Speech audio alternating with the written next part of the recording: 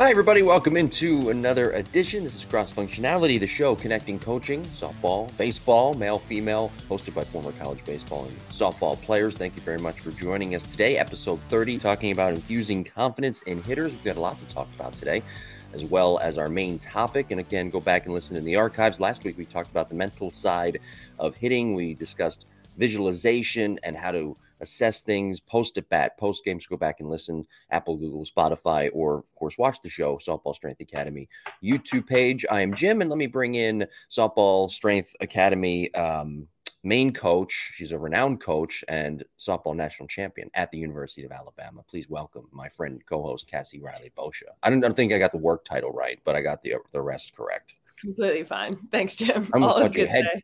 Head coach. By the way, I got to tell you, I tried last week. We discussed the concentration grids. Oh yes, and how'd you like them? They're right now. They're on my laptop downstairs in my house. There is a concentration grid that I did earlier in the week that is currently up on my laptop. I really enjoyed the concentration grid. Now, I thought originally that when I was done, you know, when you're tired, your eyes, you have the red blood vessels. I thought I was going to look in the mirror and see both my eyes just burst with red blood vessels. It wasn't like that, but it was actually very, very effective. So I do think that people should go ahead and try out the concentration grid. It may actually really help a lot. Help me. I thought it was really cool, but I want to give you some props for introducing that. Well, you know what? And I got that from Brian Kane, who's a performance psychologist or psychologist for baseball, softball. He's worked with so many different teams, and I got that. He had mentioned that one time, and I think, like, you know, you hear thousands of different things in your lifetime, but then also you hear something that sticks and really works for you, and if it's something really works for you, you hold on to it. So I prefer to have it printed sometimes and just actually do pen to paper, but when you don't have that, like, for instance, I had an athlete on Thursday last week. She had been working out 5-6 days in a row. She was super fatigued going into her hitting session. And I said, okay, well, we're going to do 3 minutes of a concentration grid. Then we're going to pause and hit for 10 swings maybe. And then we cycled through different levels of focus. And she was like, wow, that was great. She's like, and I don't feel as, you know, her body just wasn't ready to take 200 swings that day. So that was a good alternative. Yeah. So I recommend everybody try out the concentration grid, and thank you for bringing that to our attention. I don't know. What do you think? Like twice a week? Pretty good. I mean, you know, it'd be a good 10. You can even do it on your phone too, because again, if you don't want to print it out, you can do it on your phone. You can do it digitally. It's easier it could be easier that way. So if you're, the only time I end up finding myself doing it more is when I get competitive with myself, where I'm like, I'm going to try to break this time. I'm going to try to do this, and I'll use it more as a game, and then I'll find myself doing it more. But when I'm using it to just like lock in for work that I'm about to do or something like that, I'll do it every now and then, a couple times a week, maybe. Always competitive. You're wearing your Alabama shirt today for those watching, your Alabama sweatshirt. Yes. And I was at the last Saturday, actually. I was what was the date? I don't remember the date now because but I was at the softball whatever you want to call it, something invitational in Clearwater, Florida. Clearwater Invitational presented by Evo Shield. It has some type of name like that. I think that's exactly right, actually. The venue was great. It was a small venue. It was a nice crowd I had a lot of fun one Saturday watching a lot of softball. And it was a lot of fun, I got to tell you. College softball was really something. And then I watched the game on Sunday, and ESPN does a great job with their presentation.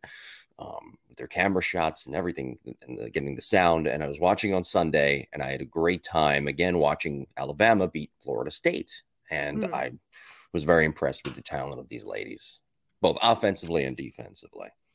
Yeah, it is fun to watch. I played, my first season was 2009, and the first college softball game of that entire season that was on ESPN was the first game of the Women's College World Series.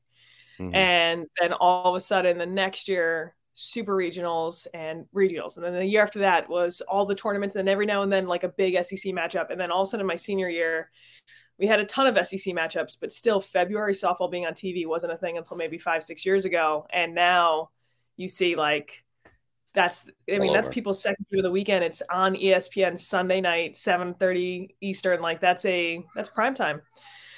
So Yeah. that is just, it's very cool for our sport. But then it's also like, you also think like these are 18, 19, 20, 21 year olds that are having to perform.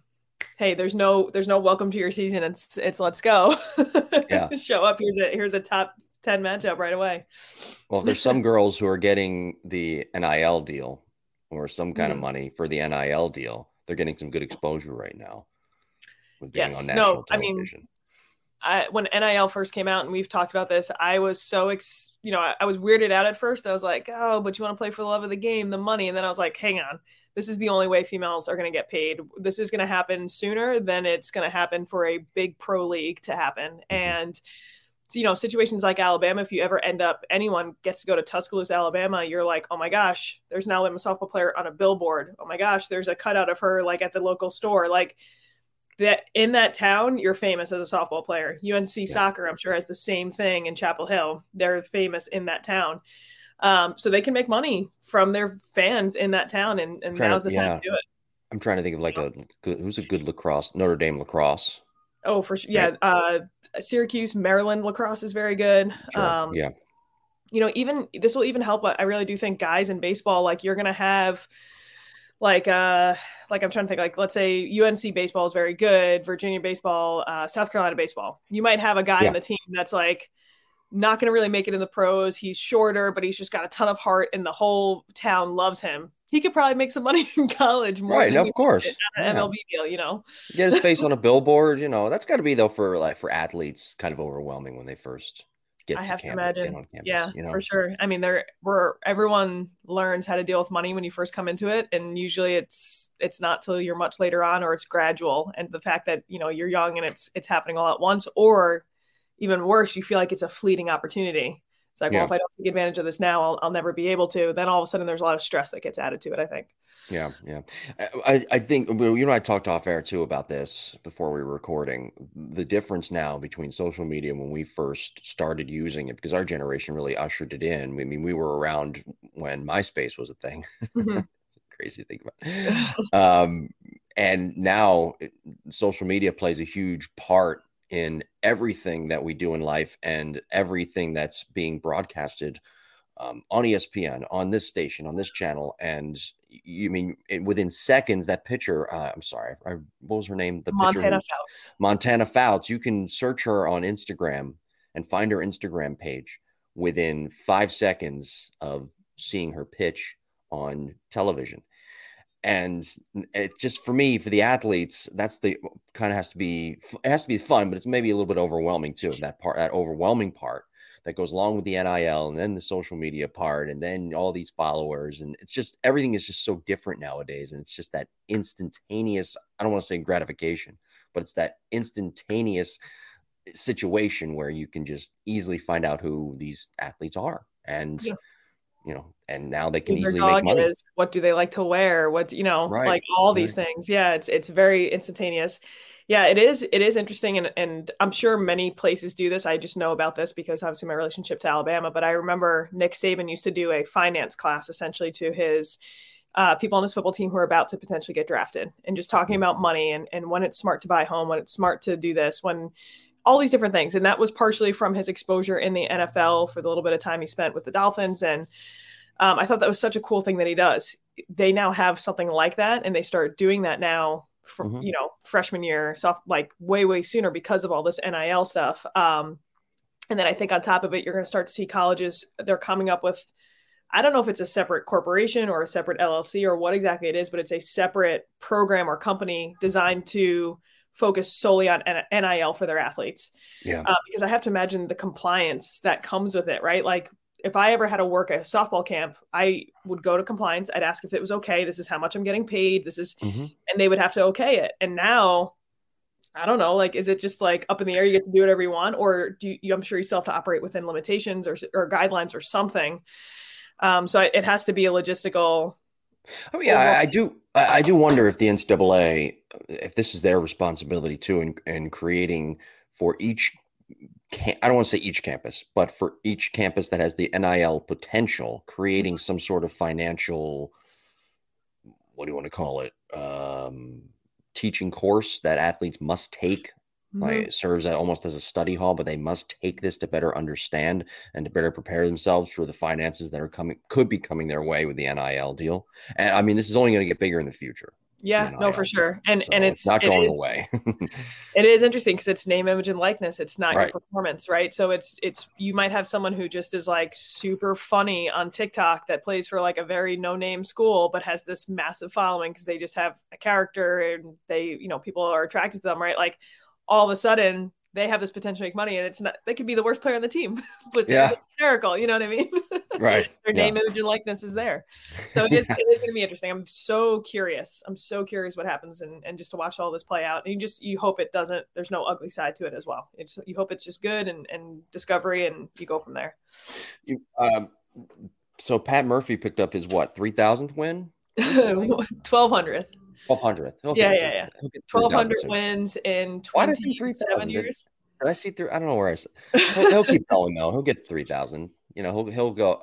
You know what? He doesn't have a family. He doesn't, no wife, no kids. I mean, he has his mom and his sisters that he obviously adores, but his life has been Alabama softball, and it's a testament to what he's built. So it's very cool. Well, he'll get to 3,000. Why did I think 3,000? But were you in the video by any chance? A couple of times. Well, they showed so much of the national championship team. So, Okay. But did you do like a voiceover, like a, hey, congrats, or no? I didn't see so there were two athletes who did that voiceover. One was Olivia Gibson, who was a senior in my class, 4-year non-starter. And what was so cool is talk about like most selfless person on the planet, just like ultimate teammate. And you had people like the main pitcher, the All-Americans afterwards in the commentaries being like, hey, what do you, if you could pinpoint a reason why you guys won the national championship? And they'd be like Olivia Gibson. And so that was cool that she got credit for it. And, 4-year non-starter is hard to handle.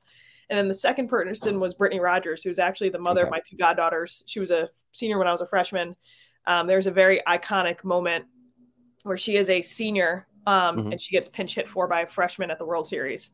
And I don't think I've ever told this story in full, but long story short, she was a slapper bunter. That was her main thing, but she was a 4-time All-American. I mean, she did everything for the university. We're in an elimination game in 2009 at the World Series, ESPN, 8 o'clock at night, 8,000 people in the stands. And she comes up with the bases loaded, and Murph pinch hits a freshman in for her.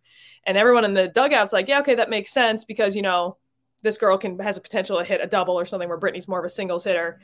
But everyone in the booth for ESPN is like, you're taking out a senior All-American. This could have been her last at-bat ever. If we lost that game, that would have been her last at-bat ever. And he just showed her. And the freshman ends up hitting a grand slam. But one of the coolest things is, Brittany comes to the top step of the dugout and is just like pouring her heart out for the freshman. So it was a very, there's a video on YouTube called Anatomy of a Teammate that just kind of goes into the nitty-gritty of that moment. But super cool moment that Brittany got to, full circle come back and do a voiceover for Murph.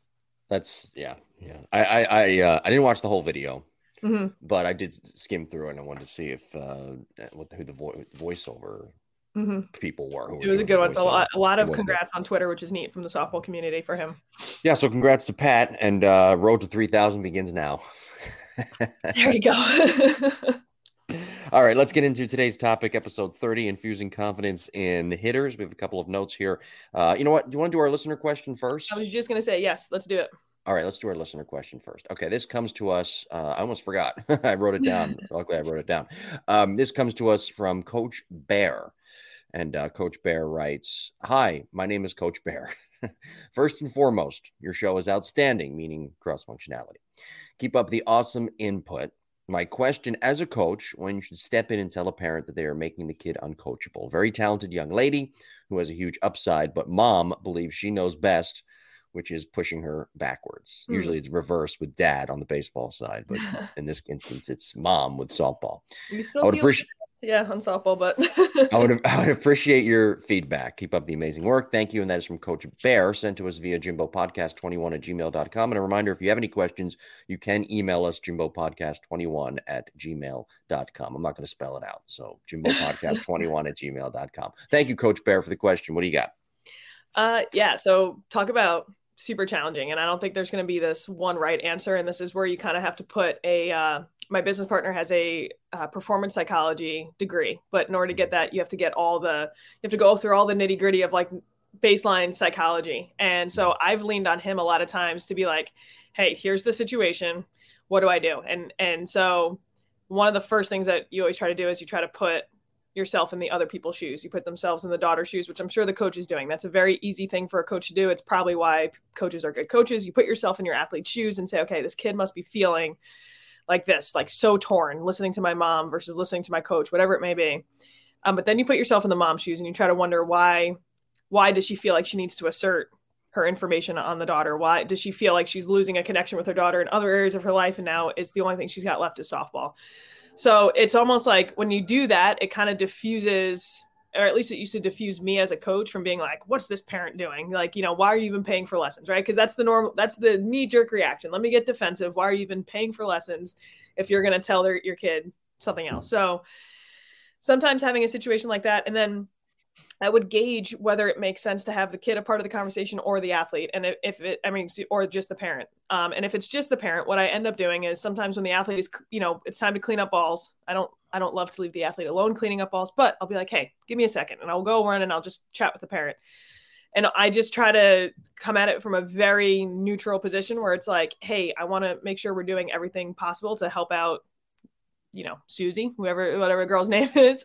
What are you seeing? How can we help? I want to make sure we're speaking the same language so that we're not confusing anybody. And is there anything that you've heard from me that is not making sense to you? And I try to come at it from a very, let me ask the question and not come at it like, oh, I know better than you, because who knows, like a parent in most cases, like lives with their kid 24/7, knows something, there is some value. And if you're really trying to help the kid, you're going to try to hear a little bit of what the parent wants to say. But, I'd say most of the time that diffuses a situation and kind of allows an opportunity for conversation to happen and disarms the parent a little bit from, having the need to interject his or her opinion. But you are going to have some of the outliers that are just going to turn around and be like, well, why are you having this conversation with me? You're the coach. You should know better, Have you ever had that? Have you ever experienced that? No, not that harshly, but most of the time I can come across, I pride myself in how knowledgeable I am about this. And most of the time when I have a conversation, I'm not doing anything mean, but I'm just explaining every piece of research and every reason why I'm doing what I'm doing. And I think at that point they go, oh, okay, like you do this for a living. This is not something you're just doing after your normal job. And you know this better than I do. And sometimes through just explaining that education and explaining how much research has updated since maybe the last time they've heard, or like, oh, hey, that was such a popular topic. Here's the reason why we've changed the wordage of it, or here's the reason why I'm implementing it a little differently with your daughter. So I think when you can explain it by really backing yourself with your education and really going at it from that direction, it sits them back a little bit and says, okay, like this, you're kind of showcasing what you know. Sure. Or, I've done so many posts on social media, and the reason I first started it is because I wanted that to be my online resume as a coach. Mm-hmm. Or if a parent had questions like this, that was a little defensive. I mean, I was 22, 23, and I'd have parents in their 40s who were like, well, I used to play baseball. What do you know? You're 22. And I'd send them some of the posts I did. And I said, hey, just to answer your questions, here's this, this, and this. I want to send a picture of your ring, but okay. I didn't do that. Or I'd send them my thesis, right? Or like, here's the research I've done on this. Let me know if you have any questions. And, 9 times out of 10, they were like, okay. Like, and maybe the one person I didn't, hear back from that was just unhappy with something else. But usually when I can showcase the body of work that has gone into that one lesson, I think typically backs off. Now, like, that is, I think, dealing with like the majority of parents, you are going to have outliers. You're always going to have an outlier that's like a little crazy. That is just going to be a little bit more difficult to deal with. And if that's the case, that's you don't really necessarily have a suggestion pool to deal with crazy. It's going to be really tough. And you have to actually ask yourself when it's time to look at the parent and be like, I don't think this is the best case scenario for your daughter, which is unfortunate, right? Like, I love working with your daughter, but if this is going to be the case, this is, you fire someone as a client, then you got to look at the eyes. Always look at the eyes. If they crazy have the crazy eyes. There you go. You know what I'm talking about. Yes. Male and female. Yeah. Yes. Look at the crazy eyes. For sure. Yeah. So, and again, I always pick them off, by the way, for the record. I can always pick off when somebody has crazy eyes. I see them. Yep. Right Most away. of the time, it's parents having anxiety about not doing enough for their kid. They want everything for their kid, and they have this anxiety they can't get rid of that. There's something missing. They're not doing enough. They're not doing enough. Yeah. So it's usually just needs to be a conversation to help diffuse that a little bit. So you mentioned that you didn't have really too much run into this. What is I'm curious though, what is the craziest parent that you've ever kind of run into, or at least have seen someone who's on the softball side or baseball, but who is just out of their mind, just think their kid is going to play top Division I level softball, and they almost project their insecurities on that kid, or their athletic failure on that kid, and they had crazy eyes. Yeah.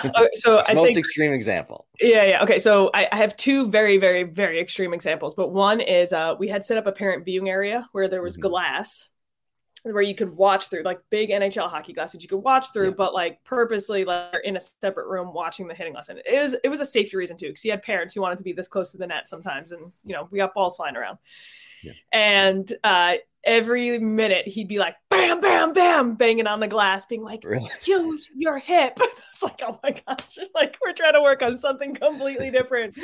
Oh, it's like I was going to say, it's like when you see those parody videos on Instagram of people imitating parents, baseball or softball parents. Like that's what it sounds like. And he would sit there and like, usually sometimes parents bring a laptop, they bring a book, they bring, just to keep busy. And he would sit there with just such an anxious, I don't think he would blink. It was like nonstop staring at every little thing.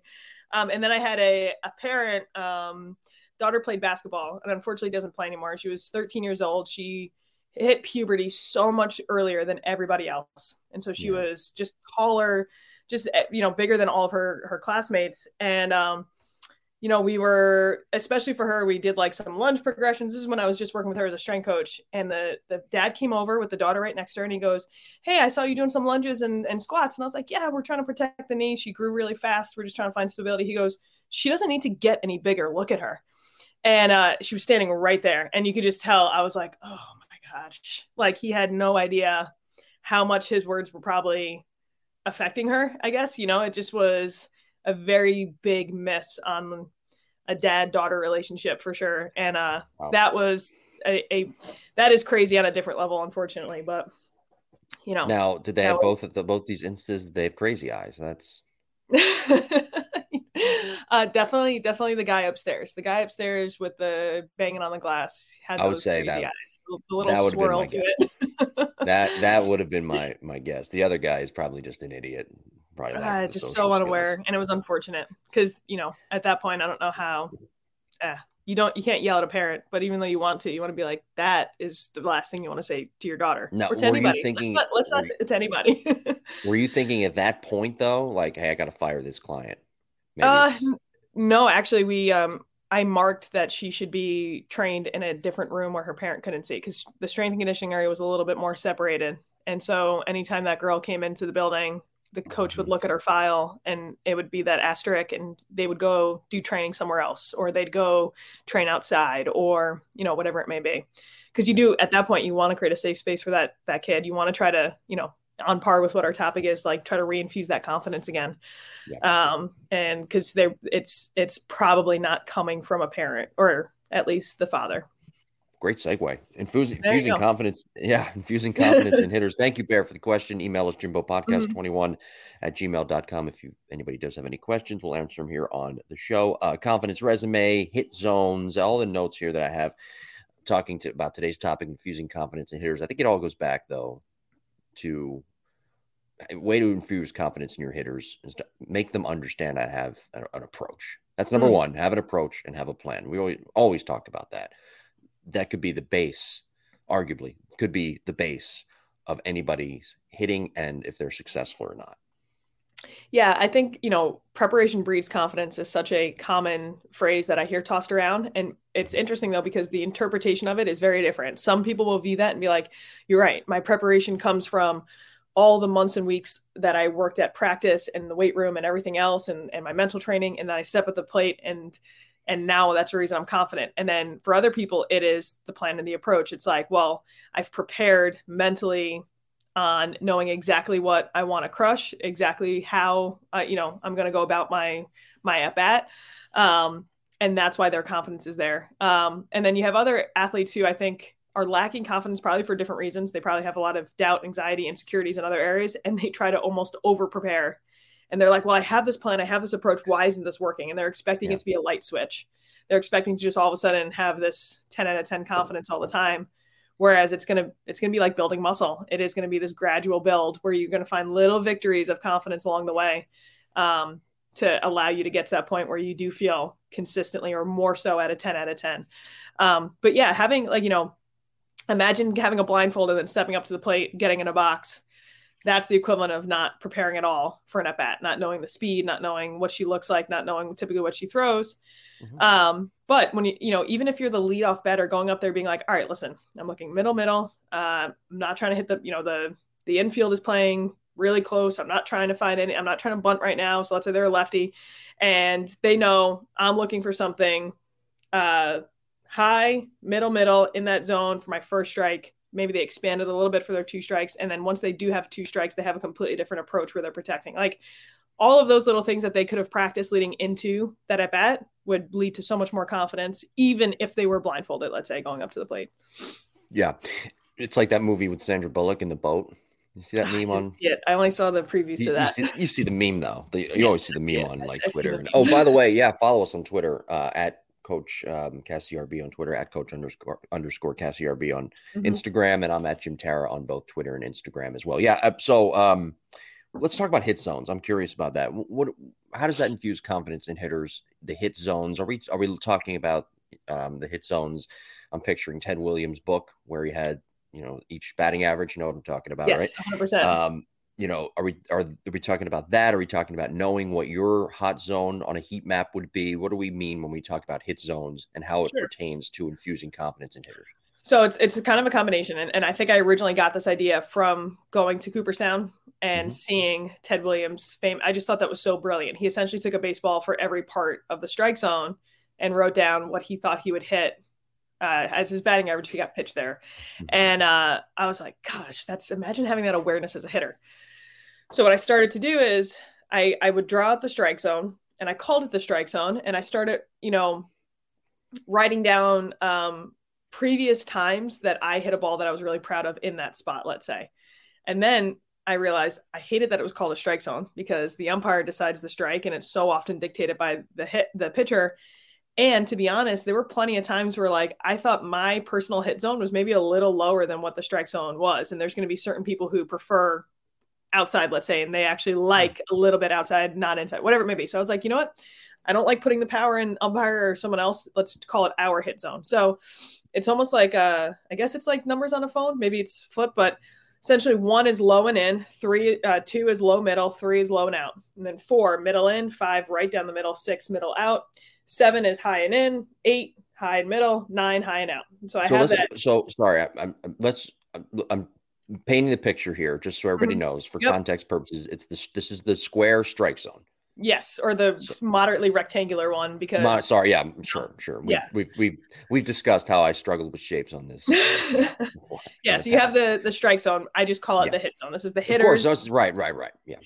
And so what I started doing was, I really, really got into it my freshman year in college, but I would single up the middle on a low and inside pitch off of a really tough drop ball pitcher. And I was like, that was cool. And I would write that down.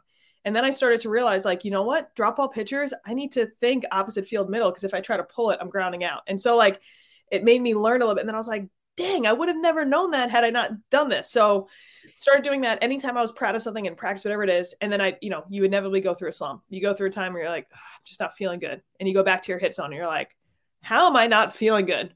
Look at all these balls that I've crushed. You know what I mean? It's like this little reminder. But it would also help me at the end of a season realize you know what, I must have a cool spot upper high outside because I have nothing I'm proud of that I've crushed in this area in the last year or so. So it was, I'd go back to it. And then even if it was a single to the left side for me, off of a high outside pitch, of course that was going in my hit zone. And then, as I'm assessing confidence, as I'm assessing myself, it was something I could always go back and reference. And it was, another, it's like a little file of my confidence resume where I got to look and be like, okay, look at all these times you've hit really good pitching, really tough pitching, how you've hit it. it would help me visualize. Yeah. So let's say I was having a tough time visualizing successful moments. I'd go back to it. And then all of a sudden I just felt like it was like confidence just pumping through my veins. Like I just watched my own highlight tape, and that was exactly what I needed. Yeah. I think that for some people when we talk about the hit zone and we talk about the heat maps, and for me personally, if I would have gotten a heat map or a hit zone, as it were, that looked a lot more like Ted Williams' hit zone, what my batting average was, or whatever important, what you deem important statistically in a baseball in each hitting zone, I think for some players visually, that's actually a little bit easier to understand and easier to intake, so you can actually come up with a better approach. And that in turn gives you confidence. I'm just spitballing here, but Yeah, I think that the simplicity part of it with the baseballs and having the batting average rather than just a heat map, I think it's a little bit easier, especially if you're struggling and you're in a slump and you're just trying to figure out something. Exactly. Yeah. I agree 100%. I don't know if it's a spatial recognition thing. Like typically males have better spatial understanding than females. And it's not, why is that? I'm not 100% sure, but it's like typically on average males are better drivers and parkers and all of that. And like typically better hand-eye coordination, like on average. That is typically the case, but I don't exactly know why, but it's part of the reason why you have these stereotypes that women are bad drivers. It's like, well, they're for whatever reason are not as good at directions. So it's funny because I see my guys that I work with that like really resonates with them. It's like, oh, a heat map or a ball right here. Yeah. And I also think my reason why for this at least is because my guys are playing baseball video games way more than my girls are, and that's like what you play when you're playing a baseball video game. Great point. You have the like that's essentially how you're viewing. I'm thinking of Ken Griffey Jr. Slugfest that I used to play with. Yeah, of and course. Like you had some hitters with a huge swing zone and some with a really tiny one. So anyway, that's like what I was thinking of. But I have some girls who I try to do this with. I haven't had a guy yet, but I've had some girls who are like, I don't really know where it is when I hit it. It's kind of like they're that for some reason just doesn't resonate with them. So we will figure potentially something else out. But for the most part, this has worked really well for a lot of people, boys and girls. Oh, it's a great point you made about the video game, though. I didn't think of it that way. I'm just Mr. Simplicity. Look, I write my notes down on a little sheet of paper, and what I'm the rundown on a little sheet of paper. So I think I would do better with now. If the heat maps, though, see, it's a little bit different from a video game in that those heat maps, they were pretty clear cut. If we can call them that in the video game, they were the heat maps before the heat maps became a thing. Now the heat maps are a little bit, you can argue, a little bit more confusing because there's more colors involved. For me personally, again, being simplistic, I'd rather scratch that and just have where my batting average is in each. You can put square in each zone, say zone 4, what my batting average is there. I'd rather have that than have just an all out heat map. And the heat maps are all over the place, but I guess they all come in different shapes, different sizes, so to speak, different colors. But I just like the simplicity of it. Some hitters have to probably agree with me on that. Some hitters probably say, no, I like it this way, but each its own. Yeah. You know what? Sometimes I'll do this with a team and I'll have them pick out just one spot, like one time they're really proud of something and they'll describe it to me. It's like, I have a group of half of them that are working on that. And when they go to hit off a tee, I say, go put that tee exactly where you hit that ball. And then they close their eyes, they visualize what the moment was in a game, and then they open their eyes and they crush off the tee. And, from an outside perspective, if you're not listening on what's going on, it looks like we're just taking one swing every 30 seconds. Yeah. But to me, that is you can go hit off a tee anytime you want. You can go take a tee, hit into something in your basement anytime you want. But to really have someone slow it down for you and make you hyper focus on spots of the zone and realize like, oh, this is how I want my body to feel when I'm trying to drive a ball opposite field. That is so much more effective, I think, for them to really start to feel why they're good and what they're good at. Well, and why you're good, what you're good at, confidence resumes. It goes back to the confidence resumes and being able to point back to some of your successes, especially when you need it, which, by the way, that can be hard to do when you're struggling because you might have some tunnel vision of that time when you're struggling. But confidence resume is very, very important to go back to if you are struggling. Yeah, we used to do, we did this in a couple of different ways, but if you have a team training environment, two like really good confidence boosters for your team is because you're going to have internal confidence, right? How confident am I as Cassie? And then how confident am I in my team and being a part of it? Those sometimes are separate. So if you have a team, we had like a folder of confidence resume stuff, but this would be, you can draw a house on a whiteboard, make it super simple. And you say, okay, I'm building a house based on a foundation of confidence. And everyone gets a sticky note or 3 sticky notes, whatever it is. And you say, why is this team earn the right to be confident? And they, write something down. Our team has elite speed. Boom. Yeah. You put it down. And then, well, why else? Our coaching staff never stops researching ways for us to get better. Another person. And all of a sudden you have 15 girls on your team. Each person does 2 it starts to become contagious and it steamrolls. You're finding all these reasons you deserve to be confident. You can do the same thing internally. And I think what was so shocking and eye-opening to our coaching staff and even to ourselves as individuals, my senior year, we were at the time ranked number 2 in the country. Mm-hmm. Someone said, we did an activity where you wrote great things about Cassie at the top. That's what I wrote down on my page. And then we passed it to the person next to us. And the person next to us got to write all these great things. I got the one from Amanda Locke sitting next to me. I wrote down all these great things about her, why she deserved to be confident, why she's earned the right to be confident, blah, blah, blah, blah, blah.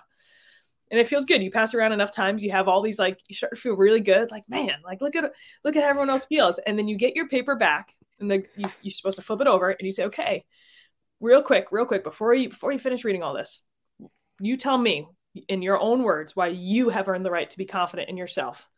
Go. And number 2 team in the country, we were sitting there like it was hard. It was hard for us to do it. And like, this goes back to like, I don't know, guys. It's like whisper down the lane, right?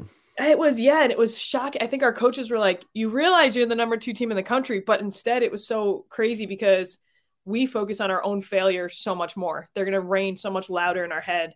We're going to remember what it feels like way more. It's going to make that lasting imprint on us. Yet when we watch someone else's failures, we're constantly telling them like, hey, no big deal, on to the next one. And we're so proud of their successes, but we sometimes forget to be really proud of our own successes too.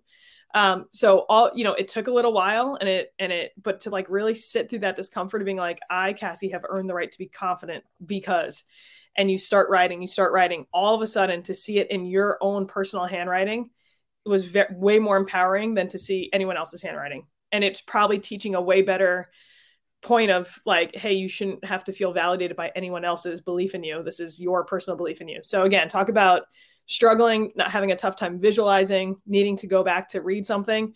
Whenever your team has a rain out, or it's like, instead of just canceling practice, maybe you make everyone hop on a Zoom and this is what you do instead. Cause would you rather have a perfect swing or would you rather get up to the plate with an imperfect swing, but have this badass confidence in that imperfect swing? I would choose B, but our mind always goes to the negative. Our mind is, I think, inherent, and people don't want to admit this, but I think your mind, anybody's mind, any athlete's mind, for number 1, or any performer, number 1, insecure, number 2, inherently negative. Yes. Right? When you think about it, I'm again, not scientifically, maybe it is scientifically proven, I don't know, but I didn't do that level of research. But I think the human mind is for whatever reason inherently negative, and that's tougher on performers, tougher on athletes, because then there's that insecurity that's involved as well. And you made a great point there. Number 2 team in the nation, and you can't find much positive from that, right? I mean, that's kind of mind-blowing to me. But when you factor in that the mind is inherently negative, it makes more sense. And it was almost at that point, because we were number 2, because we were expected to do so well, because we were supposed to win the national championship, we're trying to fight for this. Every failure just seemed so much louder.